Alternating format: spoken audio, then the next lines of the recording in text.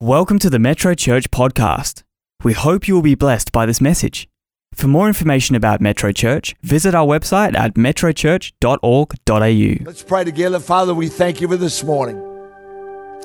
We thank you, Lord, that you want to speak to every heart and every life. God, there isn't one of us that knows enough. There isn't one of us that has enough. So, Lord, we invite you by the Holy Spirit to come and touch our heart, touch our mind, touch our life.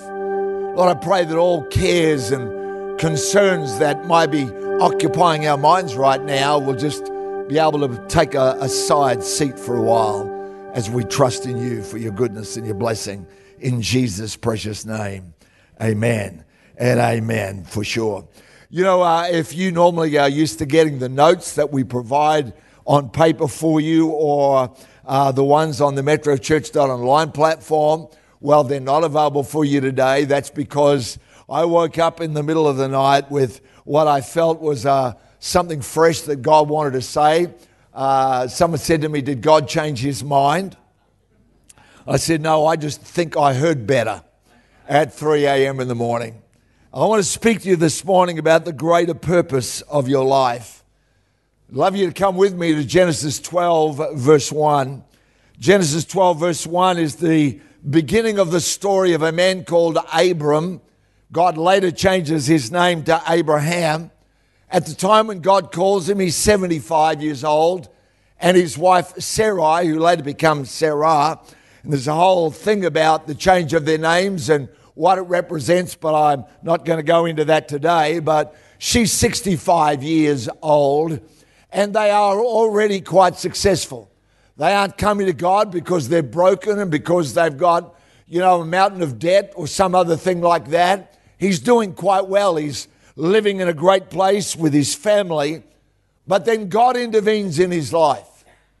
I pray that God will intervene in every human being's life. I pray that every single one of us will have a life that's interrupted by the divine. I pray that no matter how great your dreams are and how wonderful your hopes are and how successful you are, I pray that there'll come a moment when the Holy Spirit will interrupt and reveal to you that God's got a greater purpose for your life than the one that you imagined and the one that maybe you've been working on. No matter who you are, God can come to your life as he does to this man Abram, and listen to what he says. Now the Lord had said to Abram, get out of your country, from your family, and from your father's house to a land that I will show you. I will make of you a great nation and I'll bless you. Everybody loves that part. He says, I'm going to make your name great. He was the first of the influencers. He said, you will be a blessing. I'll bless those who bless you, and I will curse them that curse you. And then he finishes off with a remarkable statement. He says, and in you, all the families of the earth are going to be blessed. I want to ask you a question this morning. What if what God wants to do through you and I is far greater than anything we have ever imagined? It's easy to read those couple of verses and to read them somewhat remotely and distantly from what it would have felt to a 75-year-old man with a 65-year-old wife, no children.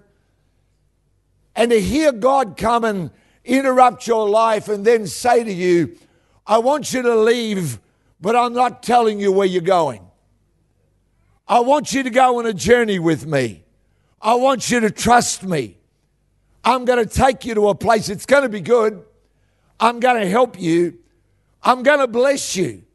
He would have looked around at all of the wealth that he already had, and he would have wondered, what more could I get? I already have more than I need. He had servants. He had employees. He had family. God, what more could you give to me than what I already have? I think very sadly, many people live with the idea that if my life and my wealth and my relationships can be healthy, then somehow or other that's the greatest I can hope for. I believe that for every single one of us, there is something more satisfying than what you own. There is something more deeply and profoundly nourishing than even the best relationships that you have around about your life. I believe that there's this thing called being in the will of God, knowing God, the one who created you, not so that you could just do things and achieve, but so that you could be with him, so that he could be your friend. The Bible calls Abraham the friend of God, somebody who had a friendship with Almighty God that went beyond I serve you, that went beyond God I know you, that went beyond God I'm learning about you. And I was positioning this man who's somebody, he can say, God is my friend. And more importantly, God said to him, you are my friend. And I think that for every single one of us, that deep and profound relationship, if you have not yet experienced it, it awaits you. But what if what God has for you is far greater than anything you ever could imagine? You're a man living in the Ur of the Chaldees, which is just a region in the Middle East, and not famous for anything. It's not like today where everybody can be an influencer, it seems, pay enough to get enough followers on social media. It's not like that, and he's got a good life. But then God makes this incredible and mind-boggling declaration to him. He says, in you, all the families of the entire earth are going to get blessed. I want you to stop and think about that a minute. What would it be like for God to come to you and say, I'm going to take your life and I'm going to make it so significant that you will not realize how much effect you've had until the day when you leave this earth and you stand before Almighty God. And as the book of Revelation says, he opens the books and he begins to reward each person according to the deeds they've done in his name. And imagine what it would be like to stand there in front of the throne room of God and the angels forming that mighty choir that they are up behind, and the sea of glass and the throne that sits upon 12 layers of jewels and all the wonder and the glory, and there's no sun and there's no planets because he's the light. And the Lamb sits at the right hand of God. The Messiah, Jesus, is there. And then you get your name called and you come up and God announces your name. And then out of the crowd, a voice cries out, they helped me. They reached me. They prayed for me. They gave for me. And hand after hand was to go up. And people were to begin to quietly begin to murmur praise to God because you existed. And because your life made a difference, because somehow or other you said that simple yes to Christ, and then he took your life and used it for his glory to do amazing and mighty things beyond anything you ever could have imagined. We all go to and say to ourselves, but I'm not anybody. I'm not anyone special. Who am I that... And so many of the people in this great book, that was their response to God. God, who am I? What do I have? Saul, who becomes the Apostle Paul, said, I'm the most unworthy person on the planet. He said, not only was I a sinner, not only was I a great sinner, but if you follow it through the epistles, he ends up saying, I am the number one sinner there ever was. He said, I was the gold medal champion of sinning. He said, for I not only did all these things, but I persecuted the very church of Jesus. And yet God reached down one day on a road to Damascus in the form of a bright light and a voice that spoke to this man who had only known religion and who'd only known what it was like to feel superior to others, and brought him off that horse and humbled him and brought him out of that place to becoming the Apostle Paul that we know today. the writer of a half of the New Testament, the guy who planted churches all through the known world, who had marvelous revelation from God, but he got all of that. Who am I? He said. Well, you don't know who you are. None of us know who we are. We think we know our life. We think we know our capacity. And sadly, we shrink God to the size of us. I shrink God to the size of my abilities. I shrink God to the size of my intellect or education. I shrink God to the size of my connections and what I'm able to do. I shrink God to the size of my resources, what I have and what I think I could do. Or even worse than that, I shrink God to the size of my dreams. And then God goes, in you shall all the families of the earth be blessed. I want to do something so amazing and so incredible. I ask you again the question, what if what God wants to do is far greater than anything you've imagined for your life? Some of us will know it this side of heaven. We'll be able to look at somebody that has responded to Christ because of you. Somebody you invited to church and then they gave their heart to Jesus and began to follow him. Or a prayer that you prayed that God answered. But can I tell you honestly before God, many of us are not going to know even the barest part of it until that day we stand before God. And the voice cries out from the crowd, it was because of you. I don't know, but I believe that there is a greater purpose for your life than anything you or I have ever imagined. But if God doesn't do it instantly, or if God doesn't do it in a straight line, I don't know about you, but when I get into my car and I hook up maps and say where I want to go, I want the fastest way. I want the quickest way. I don't want any detours. I don't want any redirects. But I've discovered that God doesn't always treat my life like that. And this man, having heard the voice of God, Abram, get out of your father's house and out of your country into a land that I will show you, and I'm going to make your name great and I will bless you. Whoever curses you, I'll curse. But in you will all the families of the earth be blessed. I know that I would have gone out of that, rushed home to Sarai, and I would have said, Sarai, guess what? Pack your bags. We're off. It's going to be amazing. How much should I take? Oh, don't take much. It's not going to take long. 25 years later, Sarai, now Sarah, is pregnant and gives birth to the son of promise called Isaac. It was a long, quick trip. Sometimes when God doesn't do it instantly or in a straight line, we wonder if he's forgotten us. We ask ourselves, God, was that dream from you? Or did I fool myself? Did I delude myself?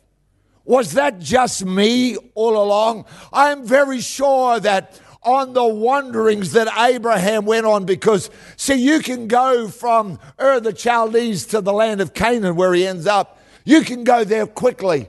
It's actually not that far. But God began to make this guy, he wandered around most of the regions. And I'm very sure that there were moments. And then when Sarai continually, year after year, is not able to give birth to a child, I'm very sure that along that journey there were moments where Abram asked himself, God, did I miss this somehow or other? God, was that you back there? Because I've discovered that the memory of a great spiritual encounter will remain, well, sometimes when the feeling of the great spiritual encounter has dissipated. I remember what God did. See, I still remember being a 19-year-old young man and encountering the presence of the Holy Spirit in such an incredible way. I remember being in the caravan when the church that I had only met one person from, they said, we will pray for you at our church prayer meeting. I said, when's that? They said, Tuesday. I said, what time? They said, about 8 o'clock. and a 19-year-old young man who was living in a caravan down the back of someone's house, because it was the only accommodation I could find, knelt down beside a caravan bed with nobody else around. And at 8 o'clock, I thought you had to kneel to pray, so I knelt. I didn't know what to expect except that, that church said they'd pray for me. And I knelt down there. I did not know the verse in John's Gospel where he said, "He that believeth on me, out of his belly shall flow rivers of living water." But as I knelt down beside that caravan bed with nobody around, I felt waves of what I can only describe of as life and power that started to go out of me like ripples go across a pond. And it continued unabated for I don't know how long. But it lasted and it lasted. And I'm not saying God will do that to you any more than he did to me what he did to Saul and Paul. But I do know this, that God's able to touch you. And I do know this, that if he touches you, it's for a reason. And I do know that if you're a Christian, it's not because God just needed another warm body in heaven. It's because he needed a hot soul on earth.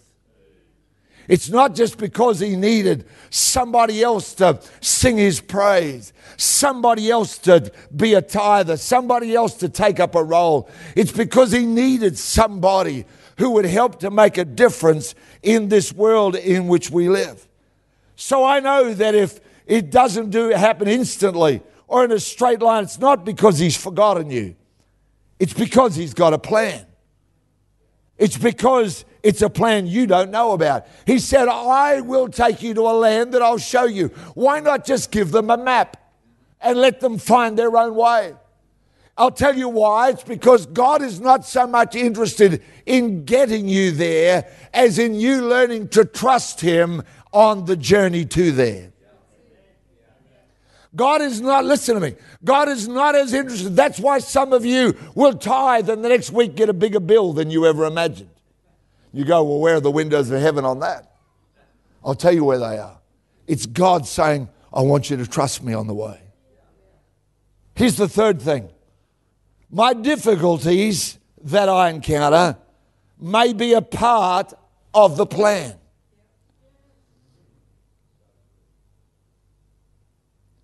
If you read the story of Abraham, my Lord have mercy, it's not an easy trip. He goes on this journey and kings, that he encounters become a problem and he has to leave. Lot gets kidnapped, his nephew, Lot gets kidnapped by 5 kings. And Abraham has to take his servants, his employees, and go to war against 5 kings, overwhelming odds. It's all too big. And all of these difficulties, even while he's still holding in his heart and mind the promise, I'm going to have a son. And every time he encounters a battle, asking himself, "God, is this the last battle?" Can I tell you what I believe God was doing while he went on his wanderings? I can't prove it, but I think this is what was happening. I think that God was creating an audience for the miracle. I think while God had him wandering around all these kings and places, every one of them knows here's Abram and Sarai. They can't have children. And he's 75 and getting older. She's 65 and getting older. And the whole way along on this great journey, God creates an audience so that 25 years later, when Sarah nudges Abraham one morning and says, "Guess what, darling? I'm pregnant." And then her body begins to show the signs of it as her womb begins to enlarge and swell. And it becomes obvious to everyone that a baby's coming. Don't you know that all the people around about who'd encountered Abram say, "Wow, the God he spoke about must be powerful. The God who called him, wow, how mighty must he be." When Jesus turned the water into wine, he had an audience that God had arranged. A wedding in Cana of Galilee. When Jesus fed the 5,000 with 5 loaves and 2 fish. There was an audience. No wonder the Bible says that his fame spread abroad throughout the whole region. Huh? Listen to me. Sometimes, are you here with me? Sometimes my difficulties are just creating an audience. Huh? Sometimes my difficulties, all they're doing is creating an audience, so when the answer comes, everyone's going, wow, we thought it was done and dusted. Number 4. Because we started this series called Grow and Build. The 4th thing I want you to understand and hear today is that he's growing me. He's not telling me. He's not informing me. He's not educating me. It's not about education. It's about transformation. And I love it and hate it at the same time. I love the fact that it's not a delivery of facts. Listen, we have in our hands now, almost all of us, a device that, like, I don't know how many times a week I'll just Google that. I don't know the answer. I'll just find that out. We are drowning in information almost. And we are so lacking in transformation. The greatest thing about coming to church, being in a service in church, is not the information you'll get from the preacher. It's the transformation that happens because you are in a place where the Holy Spirit is there and He starts working on you. And everybody, the person next to you, gets something different from the same message than what you got. They go, oh, this is what I heard today and what spoke to me. And you're there going, oh, really? Because I don't remember that. I remember this. See, He's not just trying to give us information. His problem has never been taking you somewhere. It's always been getting a bigger you to there. That's what He's about. I look at some of the challenges that, well, I just think life's full of them anyway. I really do. I don't know what it's like to live a life without problems. They're just always there. Whatever you're facing. Luke Johnson and I, thank you to the people who've been a part of helping us do that. We were up in Broome this week. And I'm thrilled that next month will be the very first of our endeavours up there in the Kimberley, what we're just calling the Kimberley Project. And the team that are up there, and we had a day and a half of just wall-to-wall, packed-out meetings. But only about Luke, but I come back from that with hearing so much of the pain and the problems and so many of the twists and the turns that if you're not careful, you could come away going, oh God, well, what on earth do we think we're doing? And yet, I realize that what God's about is not just the delivery of information. It's about making you bigger. Amen. I don't care what problem you're in. If you go through it with Jesus, you always come out bigger. Doesn't matter. Here's number 5. It's not persistence that's the key, but persistent surrender. That's the key. It's not just persistence, because we talk about that. There's books written about persistence and resilience. It's almost like the buzzword in 2023. Just hang in there, grit your teeth, be persistent, overcome. And I go, that's all great. I believe in it. But I don't see in the life of Abram just a dogged persistence. I see a persistent surrender.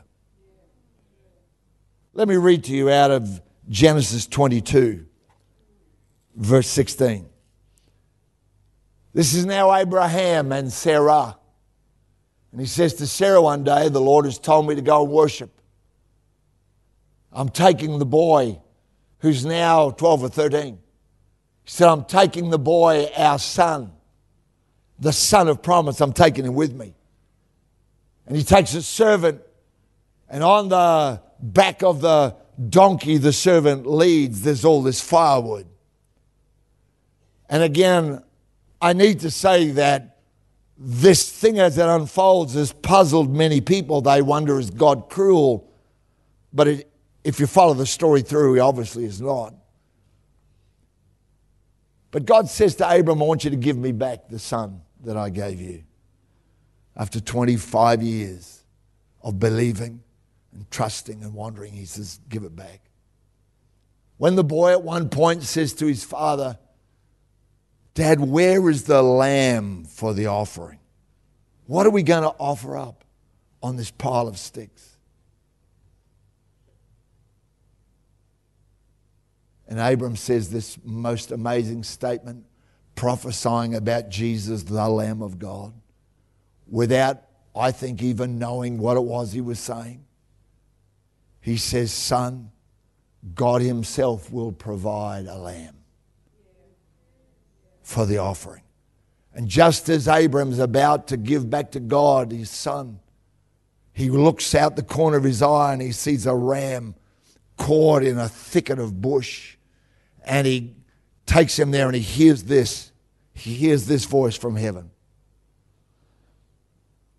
God speaks to him and says, by myself I have sworn, says the Lord, because you have done this thing and have not withheld your son, your only son.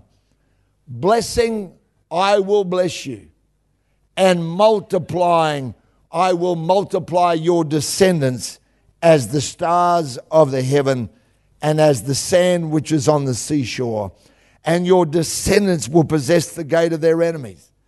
In your seed, all the nations of the earth will be blessed because you've obeyed my voice. See, the promise that he gave him in Genesis 12, he said, in you shall all the families of the earth be blessed. Well, that was great, and it was a promise of God. But it's not enough to surrender at the start. You've got to surrender all the way along the journey. Amen. People often ask me, and they really do, because I guess they look at me and go, you're not 30 anymore. A couple of people asked me this week, how long you been doing this? And I go, well, it doesn't really matter to me. It generally doesn't. I don't think about age. I said, the key is not that. The key is to keep saying yes to God. It's not did you say yes at the start. It's are you saying yes today. You know, you go, Geoff, I'm at the highest highs. Things are going amazingly well. But are you still saying, Jesus, this is all yours? He's got the son. He's about to enter manhood and become the inheritor of all that his father owns. He's about to be in that place. And God says, will you still say yes? Even if you lost him, will you say yes? It's a remarkable, remarkable story. It's not persistence that's the key, but persistent surrender. Here's the last thing I want to say on this subject that I trust God is using to speak to you in your life, is this, that there's a greater purpose than just my blessing. I thank God for it. I thank God over the years I've seen God provide miraculously so many times. Go and ask Rhonda the story of our first house and our first loan and all the issues. I've had bank managers laugh at me and say, there's the door. Literally laugh and say, are you kidding? Please. Go and ask her the stories of how over the years God has been so faithful in so many ways. For me, when we sing that song, God, you've been faithful. To me, it's not a song to sing. It's a page by page history of years of God's goodness. But in all of that, I've realized it's not about how much I have. It's not about what I own. There's a greater purpose to your life and mine. You might never stand on a platform like this. You might never be asked to preach a sermon. You might never be asked to help encourage people to come to Christ. But can I tell you, regardless of where you sit or stand in life, there is a greater purpose to your life than just what you can do, than your job, than your relationships, than your hobbies, than the things that you like. 1 Timothy chapter 6 and verse 17. The Apostle Paul, yes, that guy. says this to Timothy, command those who are rich in this present age not to be haughty, like I've arrived, nor to trust in uncertain riches. Well, they sure are. But in the living God, read this, who gives us richly all things to enjoy. God's not trying to make your life miserable. He does not want or require a vow of poverty. He goes on and says, let them do good, that they might be rich in good works, ready to give, willing to share. He says, because what it's about is that they store up for themselves a good foundation for the time to come, that they may lay hold on eternal life. He says, Timothy, help people to understand that what God is about is a greater purpose than this small space called me, than this small arena called my activities of life. You can be a part of changing the future for so many people. Father, we thank you for this morning. I pray, God, that each one of us here, Lord, no matter who we are,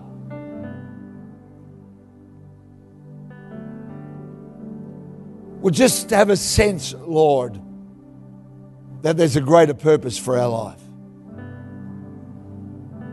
If we've been through pain, you want to redeem that pain and use it to bless.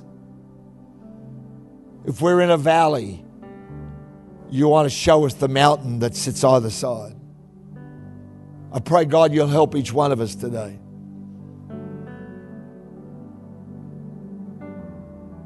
God, more than anything else, we want you in our life. Not the you that religion talks about. The God who controls, or the God who stands aloof, but the God we get to walk with every single day. The God who's there with us. God, every one of us want to be able to say, God, would you call me your friend? Thank you, Lord, for your goodness today in Jesus' name. Just while heads are bowed, eyes are closed, some of you here in this place, you're like Abram. Abram in Genesis 12, you go, I'm a good person, probably. Well, good compared to some. But I don't know God. And right now, today, you need to hear God call you by name. He called Abram. Abram, he never just said, hey, you. And I may not know your name, but God does. When God called me, it was He spoke to me. There was a crowd of people in the beginning. Thousands were in that auditorium. But it was though I was the only one. I heard Him. This is for you. And I pray that today, each one of you here, if you don't know Jesus, is having a moment where you go, this is for me. God's calling me. Will it be challenging? Oh, I hope so. Will it be interesting? You better believe it. Will it be wonderful? Absolutely. Father, I pray for each person who needs to say yes to you today. Just while heads are bowed, eyes are closed, and I'm the only one looking around, but if you say to me today, Geoff, would you pray with me today? Geoff, I'm here in this auditorium, I'm here at church this morning, but I don't really know God, and I'd like to. Would you just lift your hand and then put it back down? I'll see it. I'll pray with you this morning. I won't embarrass you. That's not the way we do it here, but I'd love the opportunity and the privilege to pray with you. Let me just look up in the balcony, of course, as well. Thank you over there. God bless you. Yep, I see you. Is there anybody else just wherever you are? Thank you for lifting your hand. I believe God will touch your life in a profound way today. So, Geoff, I kind of know about God. Well, I'd say that's great. But that's not the same as knowing Him. Is there anyone else? Just quickly. Don't be shy. You can say yes to God. You say, Geoff, I've got too many doubts. I'd go, well, the best place to bring them is to Him. Father, we thank you for this morning and for that person who said yes and the others that will. Lord, as they simply say to you, Jesus, I need you in my life. I want to walk with you. I'm asking you to come on the inside of me and help me today. I thank you for the reality of what you will do in them in Jesus' mighty name. Amen. Amen. Amen. Let's sing this song together. I want to give you a moment. Some of you might need to respond this morning to God where you are. Thanks, team. Some of you might need to respond to God right where you are, just by saying, Lord, I need to persistently surrender. Or some of you are going to go, God, I've been so stressed out about these difficulties, little realizing you were just creating an audience. Some of you are going to go, well, God, I've never lived with a sense of purpose. I just thought the biggest purpose was getting ahead. The biggest purpose was enjoying myself. God, now I see there's something greater and I want to let you have free course in my life. You do that while we're seated. Just close your eyes and say to the Lord, Lord, this is what I'm doing today. All my life you have been faithful. All my life you have been so, so good. With every breath that I am able, yeah, I will sing of the goodness of God. Yes, Lord, all my life. All my life you have been faithful. All my life you have been so, so good. With every breath that I am able, yeah, I will sing of the goodness of God. Amen. In a minute we'll stand and we're going to sing together the bridge. Do you call it the bridge? Is that your goodness? Is that a bridge? That's right. Oh, I keep learning all the time. Hey, you know the cafe will be open out there. Pastor Ray and Kate are going to be at the prayer space. As you leave, if you need prayer for any need in your body, your family, your finance, go see them. Pastor Bruce is ready to do ministry time online. Don't forget tonight at 5. I'd love it if you'd come and pray. We're going to be praying for the Kimberley. We're going to be praying week after next is a huge week at Transform Cambodia. And it'll be a special week packed full of all kinds of gatherings. I think it's the first, is it, gathering of all the senior pastors, or lots of them in Phnom Penh. That will be a very impacting morning. So we're going to be praying for that tonight amongst a whole lot of other stuff. Come on, let's sing together this part before we go today.